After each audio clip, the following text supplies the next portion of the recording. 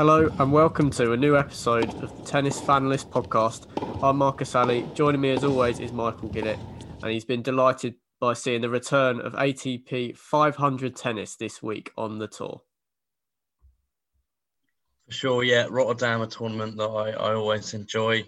Despite actually having a very busy week, I've been able to watch quite a bit of Rotterdam, and it hasn't failed to impress me as always. Some really good matches that I've seen so far, including so far the one that we have our eyes on right now, Borna Coric against Kei Nishikori.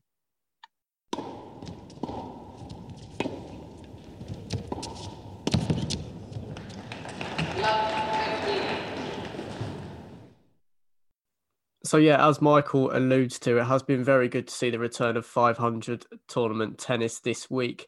And, myself and Michael, definitely people that enjoy the unpredictability and lesser known players that get to stake their claim on the 250 circuit. But Rotterdam definitely has been very interesting. We'll get to Buenos Aires later in the pod, but we are going to start in Holland. And just to kick off our little verdict on this tournament, I think we've got to start at the one semi-final that is set in stone, and that is between top 10 players and Andrei Rublev and Stefanos Tsitsipas. Tsitsipas, here's an interesting stat for you. In his last 4 wins, he has won the final set and clinched the match 7-5, which you'd have to say seems quite random and nothing that you could really read into. But having watched his last 2 matches being final set victories over Hubert Hurkacz and Karen Khachanov, who both put in excellent displays, he really did seem to gather pace once it got to 5-all. I mean, obviously, given the scoreline, I'm going to say that, but he definitely does seem like a player that maybe can run on empty a little bit better than some of these other players. He did it, of course, against Nadal in the 5th set at the Australian Open. So it really has been some entertaining tennis from Tsitsipas so far this week. He's got a positive 4-3 head-to-head record against Rublev, and this definitely has to be the most entertaining match of the week that we've had so far, and we could possibly have at all with 4 lesser ranked players in the other half of the draw. How are you feeling about it as a matchup? Yeah, just looking at the previous matchups they've had, it looks like it could be really exciting. Only one of their 7 matches has been in straight sets, that coming at Roland Garros last year in favour of Tsitsipas. Obviously, I think being on the clay court, we can maybe kind of expect that. But I think we could definitely see this one going the distance as well. I caught the end of Tsitsipas's match caught the end of his match today against Karen Khachanov, who is a player who really has impressed this week. He's a really, really strong indoor court player. Whether he's sort of in form or not, you always really expect him to get the results on the indoor court. I think 3 out of his 4 titles I heard in the week have come indoors, and he blew the field away at the Paris Masters just a couple of years ago. For Tsitsipas to get through that match against Khachanov in the style that he did was really impressive, winning it in the 3rd set. Rublev also has looked good this week. Was actually given a tough match against Andy Murray, who I'm sure will come on to talk about in a sec. But Murray did look good in that match. A little slow start against Robin Haase in the match before, but I think to any player on any day, Andy Murray is going to still pose a threat. Even a player like Djokovic, Andy Murray is not going to be an easy win, I don't think. And Rublev got through it very well. He's been one of the most impressive players at best of 3 sets in the last couple of years. Especially probably outside of Djokovic, Nadal. I'd maybe argue. Possibly Thiem as well, but I'd maybe argue Rublev has been the most impressive player in the best of 3 sets format. Obviously, he's just got to kind of come on a little bit in the Grand Slam tournament. So yeah, I think this is a really, really enticing match. As I say, I think it will go to a 3rd set. I backed Rublev to win the tournament at the beginning more because I thought he had a better run to the final than Medvedev. Obviously, Medvedev went out in the 1st round for the 2nd consecutive year, actually. Lost in the 1st round of Rotterdam last year, and I believe he could have been the number 1 seed then as well. But yeah, I'm going to go for Rublev in 3 for this one. But I think stylistically it makes for a really, really promising match. And it's one that, although I'm going with Rublev, I think it could really be a flip of a coin. It's such a hard one to call, this one. For me, Tsitsipas is playing slightly better tennis at the moment, I think. But also, I think you have to look into the amount they've spent on court. Tsitsipas almost 3 hours today. Well, 2 hours 42. So, we're almost at 3 hours there against Khachanov, and it was a real bruising match against Hurkacz as well.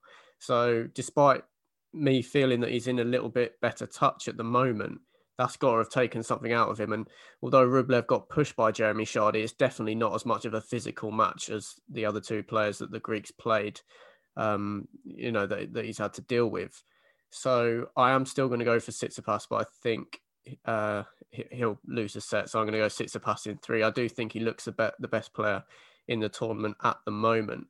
Obviously dropping the first set and having to come from behind against Hurkacz and Khachanov, I believe. Actually, I could be incorrect there. I think the Polish player might have won the second set in that. Leads me on to another little thought that I've been having, that it's been quite a slow hardcore. I think that's something that I definitely need to learn a little bit more about across the tour, because it can make quite a big difference. And I think we've seen some players that find more comfort on the clay surfaces do quite well in Rotterdam. You look at Marton Fucsovics, the form that he's showed. His only ATP Tour titles has come on a clay court, and obviously Tsitsipas and Lajovic getting that one win against Daniil Medvedev. I'm not sure whether we can read too much into it, but I think that definitely has helped those types of players. So moving into another match that hasn't happened yet, but possibly will be underway by the time this podcast is published, and that's Tommy Paul against Marton Fucsovics. Fucsovics, a qualifier, of course, so this is going to be his 5th match of the tournament. He's done really well to come through Riley Opelka and Alejandro Davidovich Fokina already in the tournament. That's after coming through the challenges of Rinderknech and Pierre-Hugues Herbert, the French players in qualifying, which is not to be sniffed at. They're both decent players to come up against in qualifying. He plays Tommy Paul, the 23-year-old, who's actually going to enter the top 50 for the first time next week. So good progress for the American. He's beat Lorenzo Sonego and Alexander Bublik this week, 2 players higher ranked than him and who, were favourites going into the match against him. So without necessarily giving your prediction for this match, Michael, as I'm worried this might be finished by the time the listeners get the chance to take it in. But what's been your verdict on these 2 players showing some excellent form in Rotterdam? Well, just on the topic of predictions, as you say, I won't give a prediction for this match, but the listeners might remember me tipping Fucsovics to get to the semi-final. Was seen as a bit of an outside shot, but looks like I'm making favourite against Paul tonight. Obviously, as you say, the listeners have probably seen the result before they're listening to this one, so I could be setting myself up to look a bit silly here. But, though he has only won his 1 title on a clay court, as you said in your last piece, I have always rated him on a hard court. He had that really good win against Stan Wawrinka at the Australian Open. I've seen him play on hard court a few times, I think indoor as well, and I do think he's really built for it. He's one of he's a real physical specimen. I don't know his height, but you only have to really look at him, and tennis players do tend to be quite tall, but he does tend to look sort of physically better than the rest of them, and taller, but than a lot of them, I mean. So I think this style does really suit him, and the fact that the pace is off it a little bit, maybe it is his perfect style in a sense that it has the speed of a clay court, but it's a hard court as well, because I do think he has strengths across both. Tommy Paul was really impressive last year, a player who sort of perhaps would have risen up the rankings a lot more, providing that the ranking system hadn't changed slightly due to the COVID situation. I was very impressed with his straight sets win against Lorenzo Sonego, who was the man who absolutely smashed Novak Djokovic on an indoor court at the back end of last year. And then coming through against Alexander Bublik is a very impressive win as well, having made the final of, I think, Singapore last week. So, I think this is an interesting match. I think they've both had really good weeks. I do, just sort of looking at the draw, and I know you'll come on to the other quarterfinal that's ongoing at the moment. But looking at the draw, it's very hard to see a winner coming from the top half. Paul and Fucsovics, with the greatest respect to both of them, it is definitely the more inferior quarterfinal out of the four of them, and whoever gets through against Tsitsipas and Rublev will be favourite for the final. But it's a great opportunity for these two. I assume that neither of them have been in a 500 semi-final before. Really, really impressive from both of them. And I think this match also has the potential to go to 3 sets. It'll definitely be an interesting one. I think Fucsovics has definitely been the player that's looked the better throughout the tournament. Tommy Paul came through the Bublik match in 3 sets, and he lost that first set in a tie-break, but he really wasn't hitting his strap, so he looked quite lackluster. And then somehow, I'm not sure what he did, but a case of mentally just re-engaging for that second set, and he won it quite comfortably, and then obviously went on to win the match. With the other quarterfinal that, of course, as you mentioned, is ongoing, I'd like to mainly just ask you about Kei Nishikori and maybe what you think the ceiling is for him now. Of course, the former US Open finalist, now at 31 years old, 45 in the rankings. He's beaten 2 excellent up-and-coming players in Felix Auger-Aliassime and Alex de Minaur this week. Whether or not he gets through this match against Coric outside of Rotterdam, if he can stay fit, where do you see him really landing this year? For me, it's going to be quite tough for him to get anywhere near that top 10 again. But having said that, it's been very exciting to see this form from him this week. Yeah, I've been really, really impressed with Kei Nishikori this week. I think it's interesting because I feel like with players that have got to the sort of the heights of Nishikori, I mean, a Grand Slam finalist, let's not forget, and won Masters titles, and really been in there. There was a time when I thought that Nishikori was probably the next one out of the big 3 to win a slam, and it's a shame that he didn't. But what I find interesting about this is so much time has passed now, but I feel I just about got to the stage with Nishikori where I'd stopped sort of asking, is he going to come back? With players that are there and then they go down because of injury or whatever, you're always asking the question, are we going to see them come back into the top 15, 10 or whatever? But I feel like that passed with Nishikori a while ago. I think I was pretty comfortable in that he was just going to sort of be a sort of 40, 50, 60 ranked player who was just sort of going to be solid throughout the year and could test someone on their day. But this week, he really has surprised me. I wouldn't have expected for a second for him to beat Auger-Aliassime. Did it quite comfortably as well, winning the second set 6-love. And then Alex de Minaur in the next round is a really impressive win as well, obviously being pushed a little bit harder in that match. But losing the second set 6-2 and still being able to recover from that is really impressive that he's still got that mental edge to do it. And just watching him now, I mean, his timing looks really, really good. He looks very confident. He doesn't look like a player, because quite often when you see players who have been at that height and they're no longer, you see them getting quite frustrated on court, looking sort of, stressed out with themselves when they're making these errors that they wouldn't have made 5 years ago. But Nishikori doesn't know that. He looks quite happy and content on court. And I think you asked me what I think he could do this year. I mean, I'm not going to get carried away with this week. He could quite easily lose this match. It's 5-4 on serve as we're speaking, and Coric is a very good player, especially with these conditions. But I'd like to think Nishikori could get into the top 30 again. Maybe that'll be a good goal for him. I think it's maybe a bit of an ask. I don't know if he'll do it. 31 years of age now, which kind of surprises me. I still think he'd probably be late 20s.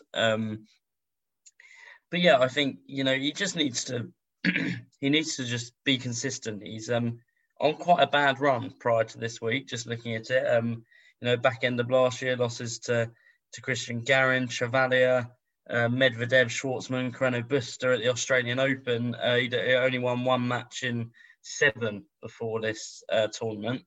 But yeah, no, really, really good to see him playing. I mean, it is conditions that he likes. He is good on a hard court. I remember that match when he beat Andy Murray at the US Open back in, I don't know if that was the year he got to the final. That was 2014. He got to the final. It might have been just a little bit after that. But, fantastic at the US Open. And it would be nice to see him challenging the big players in those sorts of matches again. Yeah, certainly. For me, I think it'll be a very special event for him to play the Olympics in Tokyo as a home favourite. So I think most of this year he'll probably be trying to make sure he's in the best shape possible to do himself justice in that tournament. But moving on to some other players, and although we spoke before about Tommy Paul getting the better of Alexander Bublik, it is important to note that he beat Sasha Zverev in the first round, which is very impressive win, backing up that final appearance in Singapore last week. He's at a career high of 43 as well, Bublik. So he's continuing his progress nicely, nice and steady. You know, he hasn't won a tour title or anything like that yet, and obviously went out in the second round here, but definitely a player we can continue to keep an eye on and get excited about as the year progresses.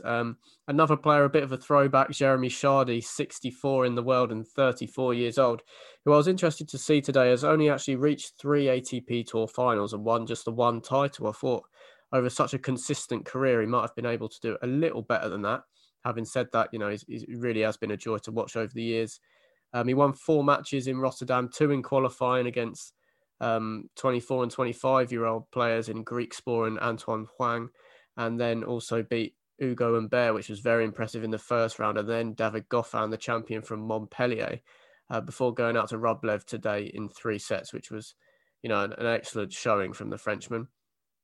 But just 2 players that I know you definitely want to talk about, Michael, and I feel like this player is a player that you rate probably more than me, and I think I'm having to eat a bit of humble pie on Dusan Lajovic on a hard court. He is a player that I do have maybe cornerstoned a little bit too much as a clay court specialist, but, you know, he's gone and beaten one of the best hard court players in the world in Daniil Medvedev in the first round. I know you watched the match. What did you make of the performance? Yeah, I was very impressed with him. My main take from it was that Medvedev was nowhere near what we'd seen at the Australian Open, which I suppose we can expect with it being a much smaller tournament. You know, he's not no player.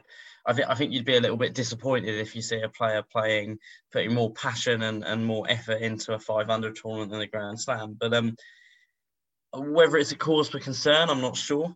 I think Medvedev is very mentally strong, but you know, it's not a terrible loss. Lajovic is a great player, and I thought he played a very good match. He's not the tallest of players. He's I'm not sure what his height is, but he's definitely one of the smaller ones on tour.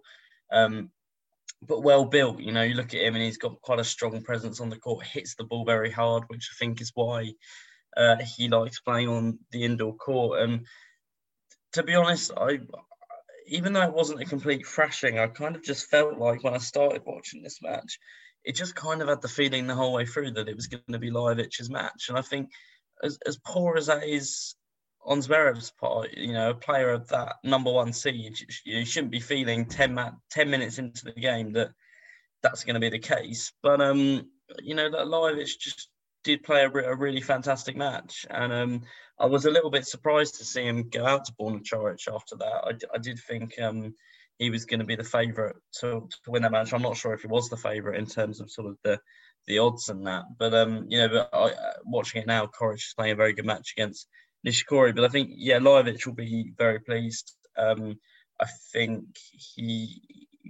I think he's a great player on a hard court as well as clay.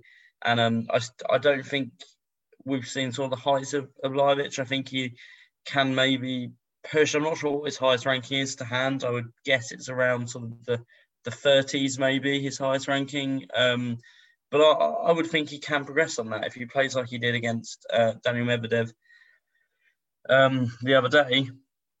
I mean, he can get to it. But yeah, I think as a whole, my main take from it was a little bit disappointing from Medvedev. I don't know if you want to say anything on Medvedev, but considering the brilliant week that he had, 2 weeks he had in Australia, on that 20-match unbeaten streak. He then played a final against Djokovic where, and obviously it's Djokovic, isn't it? You don't want to take too much away from him.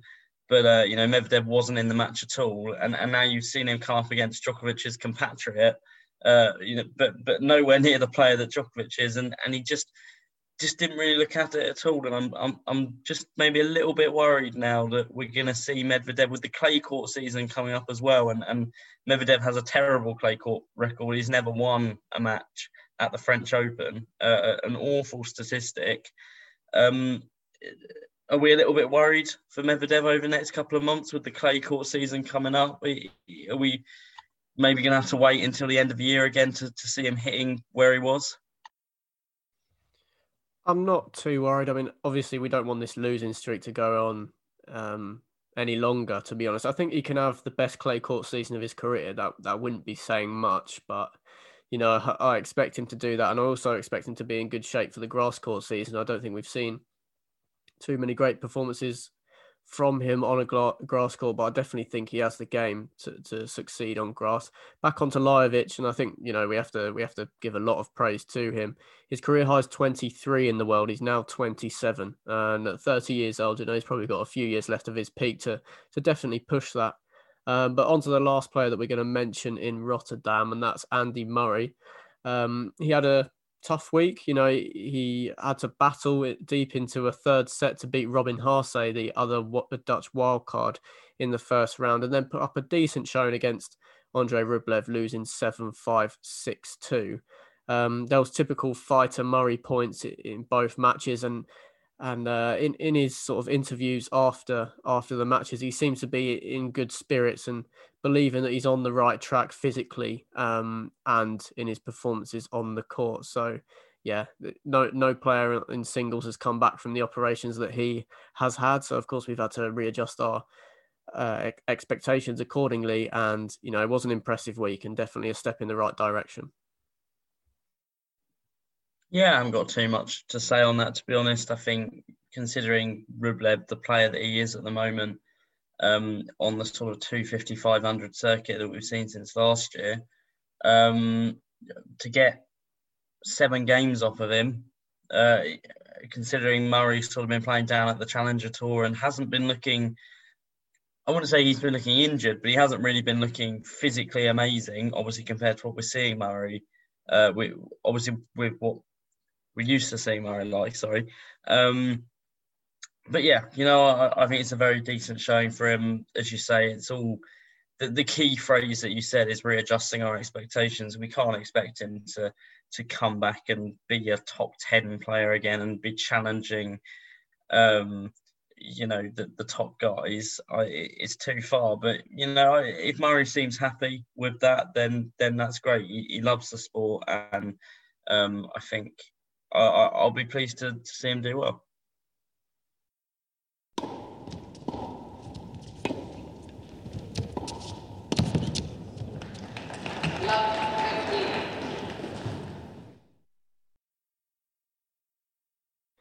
That concludes our take on the event in Rotterdam then for now. We'll be back to react to the result of that and, of course, Buenos Aires early next week. But let's land in South America for now. And there's only one player into the last 4 as we speak, and that's Albert Ramos Vinolas, a 33-year-old, very consistent player on a clay court, ranked at 46 in the world now. And in the semi-final, he is going to face either Pablo Andujar or Francisco Cerúndolo, who is not Juan Manuel Cerúndolo, who won the tournament in Cordoba last week. His older brother, the 23-year-old Francisco. Michael shaking his head. I'm not sure whether he's prepared for the confusion of dealing with these two brothers in the future. I don't know if you've noticed, but I think they've swapped their images over on Flashscore. So I now don't know which one's which by looking at them. They've swapped the images. The guy that won it is now the 20. It's very confusing. It's very confusing. But yeah, so I'll let you carry on. I think they do look quite similar. It is very obvious that they're brothers when you look at the pair of them anyway. But Cerúndolo, of course, has won 5 matches, because at Buenos Aires you had to win 3 matches to qualify, which seems pretty insane for me considering it's a 250 tournament. So he won his 3 matches in qualifying and then beat Federico Coria, who put him out of Cordoba the week before. So that would have been nice for him to get one over him. And then, of course, beat Benoit Paire, who's been a consistent feature in the top 30 of the men's game for a few years now. So that easily the best win of his career, the world number 137. I expect him to be considerably higher than that, maybe pushing it between 100 and 110 next week at least, making his first quarterfinal on the ATP Tour. He is facing Pablo Andahar, who beat Juan Ignacio Londero and Gianluca Maggier, and there's been some decent form from the 35-year-old. It has been a bit of a throwback, we mentioned Jeremy Chardy in Rotterdam from Pablo Andahar this week, showing some tennis that was, he was moving a lot better than we have seen him in recent years. He has had his problems with injuries. But yeah, like I did in Rotterdam, I'm going to ask you to give your take on these two players, their progress, their form this week, without giving an outright prediction as the match is ongoing. Yeah, I mean, I feel like we're a little bit used to this from Andahar. I feel like maybe every once or twice a year he pops up in a clay court tournament and does quite well. Not that I'm disregarding his achievements, but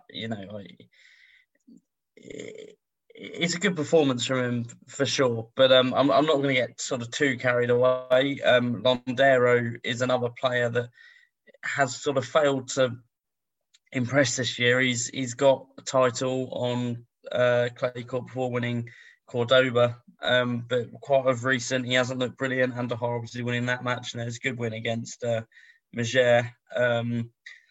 But yeah, I mean, it's hard to know. I haven't seen Francisco Cerundolo play. In fact, I haven't even seen his brother Juan Manuel play much. I saw some of the highlights of that final. And it's very confusing which Cerundolo is doing what at the moment. I'm just hoping that one of them enters the top 100 and goes forward, and maybe the other one can just sort of stand aside and just make it easier for us. But I guess over the next few weeks we'll distinguish them a little bit more. But yeah, it looks like Cerundolo is going to win this second set and take it to a third set possibly. So yeah, makings of a really good match there. You would have to put Albert Ramos as favourite against the winner of this match, but facing Pablo Andahar, both being compatriots, makes it quite interesting. Ramos obviously dropping the set today against Sumit Nagal, who's had a very impressive week. Not a player that I know a lot about, but beating the second seed and my tip to win it, Christian Garin, in straight sets is very impressive. So yeah, I would think a Ramos Andahar semi-final would be a really enticing one. Cerundolo, I can't really say a lot on, to be honest. Yeah, I'm definitely sure. I feel very sure that we're going to have to learn a lot more about these two players as the season progresses. Cerundolo, the player that had definitely cropped up on my radar a lot more than Juan Manuel. Obviously, Juan Manuel had not played an ATP Tour match until last week. So, yeah, Francisco definitely trying to steal his fair share of the headlines this week. Moving into the other half of the draw, there's another match which is between two players of the same country, this time Serbia. You've got Laszlo Djere, who's flattered to deceive a little bit after showing some impressive wins, particularly on a clay court in the last couple of years. He beat Marco Cecchinato and Federico Del Bonis this week. And he'll face Miomir Kecmanovic, the 21-year-old player who has sort of fallen away a little bit. He had quite a poor back end to 2020. He did win the title in Kitzbühel, but there was little outside of that. And has started the year quite slowly. So it's been good for the 21-year-old to get a couple of wins under his belt this week. And hopefully he can push deeper in this tournament. But the next quarterfinal is an interesting one between the top seed Diego Schwartzman and Jaume Munar, who I think most deservedly will probably break into the top 100. He has been there before in his career, but after his performance this week, he's had 5 wins already in Buenos Aires in qualifying. Beat Alvarez, Baez, Altmaier, which is a very good win. Altmaier had a decent run at the French Open last year, and then went on to beat a wildcard in the first round and Francis Tiafoe in the second. Of course, you must be a little bit smug with your anonymous qualifier prediction to the quarterfinal coming off in the form of Jaume Munar. But I also want to ask you now, do you think, I mean, it's an easy easy choice to make. But Diego Schwartzman will win the tournament with your pick, Christian Garin, of course, going out.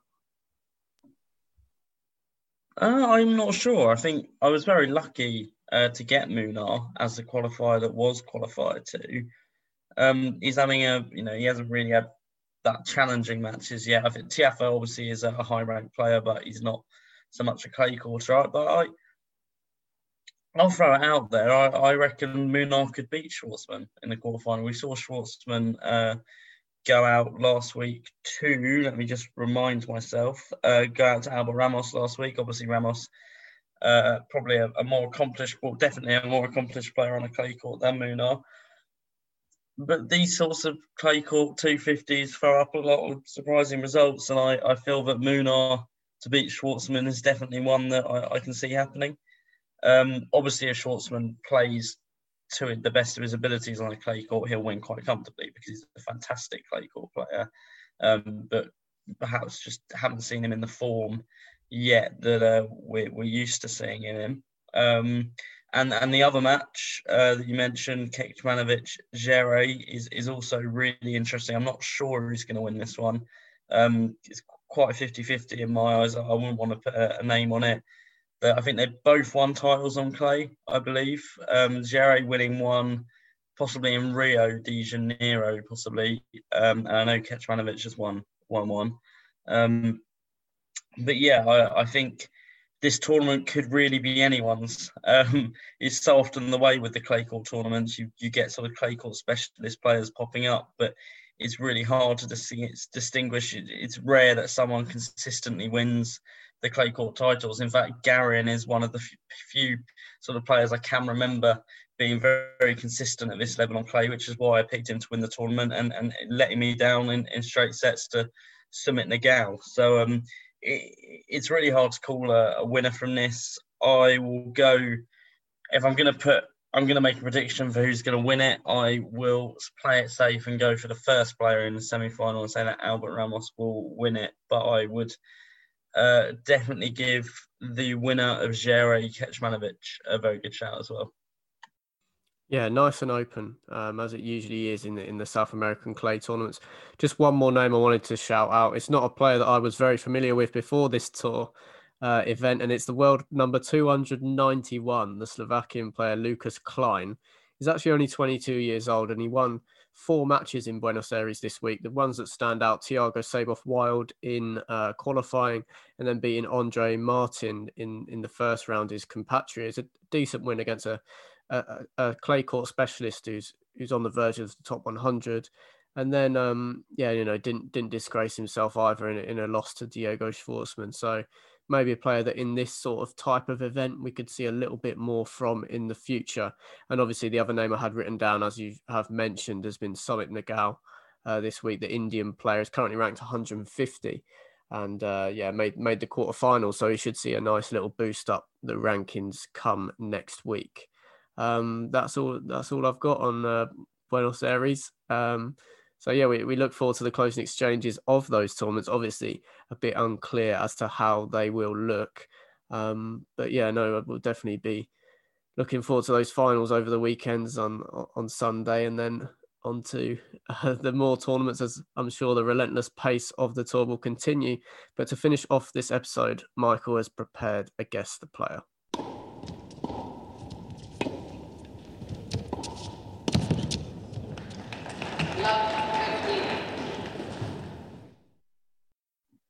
Yeah, it's my favourite part of the pod.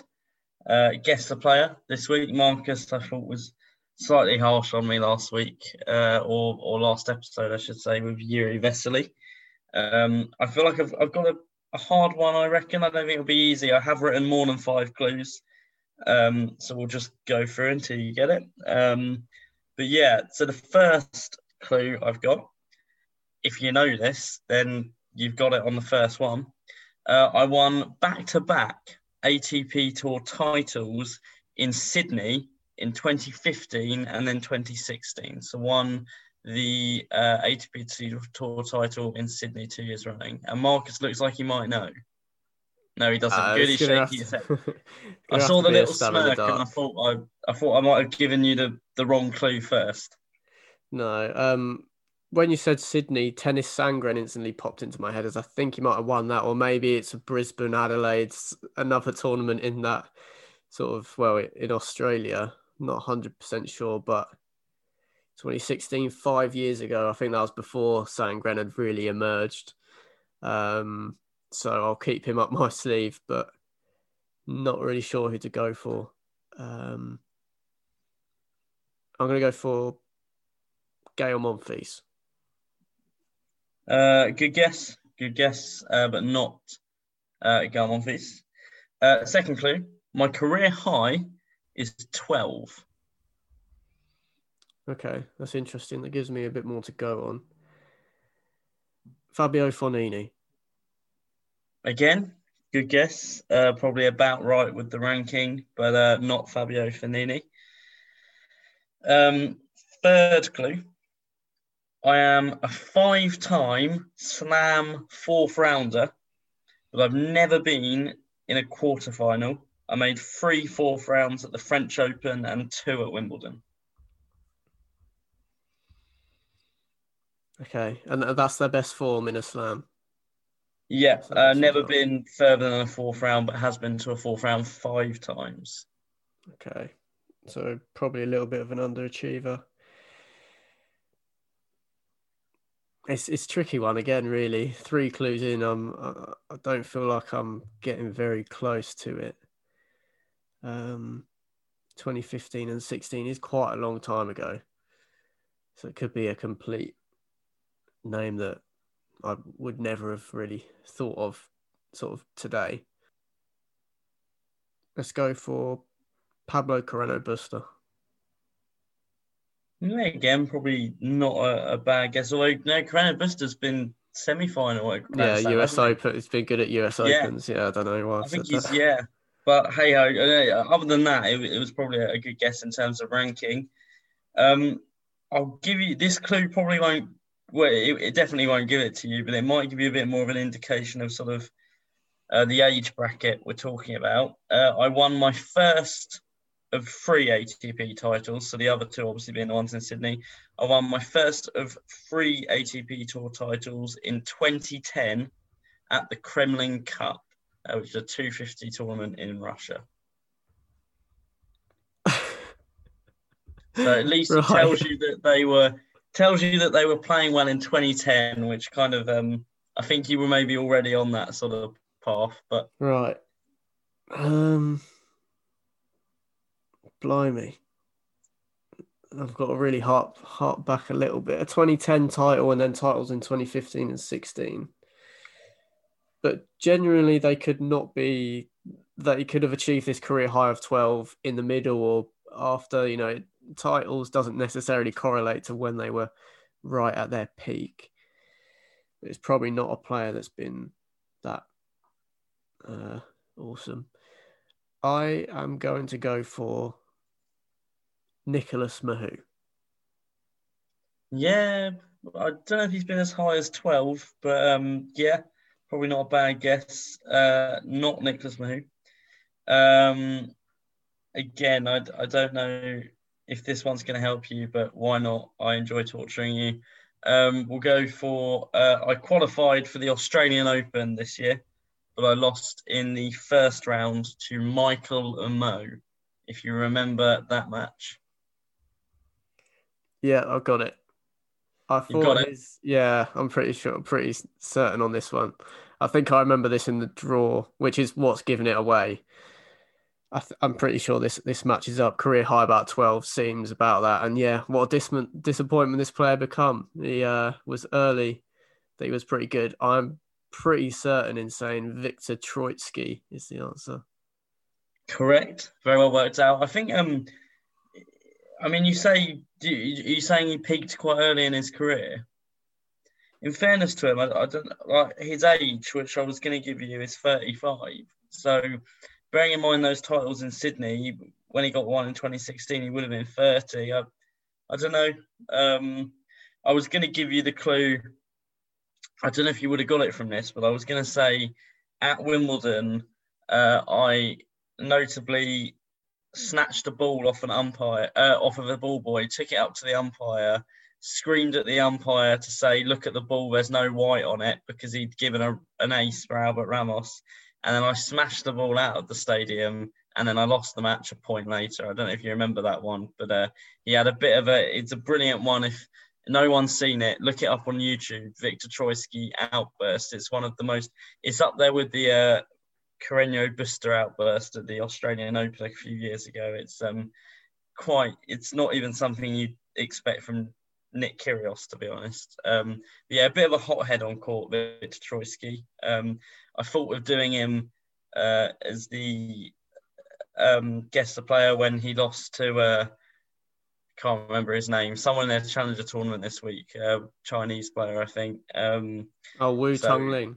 Yeah, that's it. I think Chinese Taipei, yeah. So, yeah, but, he's had a good career. To only win 3 titles, but manage to get to 12th in the world, I think is quite impressive. Obviously, always in the shadow of his compatriot, Novak Djokovic, and perhaps Dusan Lajovic is now a sort of new Viktor Troicki in terms of being the understudy to Djokovic. Yeah, I think when I say he didn't really find that form again, I think I'm more focusing probably too much on ranking. Obviously, he won those 2 titles afterwards. But yeah, in his early 20s, he was around 12, 13 in the ranking. So maybe it didn't materialise as much as we thought it might have done. I think he would be very disappointed. Well, I mean, he's not going to do it now. He'd be very disappointed he never made a Slam quarterfinal, because I think we can both say there's much, much worse players that have made Slam quarterfinals than Viktor Troicki. I think when he was sort of at the high, I mean, I've seen him play quite a bit, and I think he's a quite a talented player. So I think, yeah, he probably would be a little bit gutted when you think of, I'm not going to name anyone, but there's a few names that come into head that have been in sort of a Grand Slam quarterfinal, and you do sort of wonder what they're doing there. Yeah, of course. So Viktor Troicki, a very interesting guest player, bit of a throwback, just like Jeremy Chardy this week, just like Albert Ramos and Pablo Andujar to an extent this week. But yeah, and Nishikori, don't forget Nishikori. Of course, yeah, and Kei Nishikori. That brings us to the end of this episode. I've been Marcus Ali. Hope you've enjoyed the episode. Thanks for listening, and we'll be back at the start of next week. Remember to stay safe.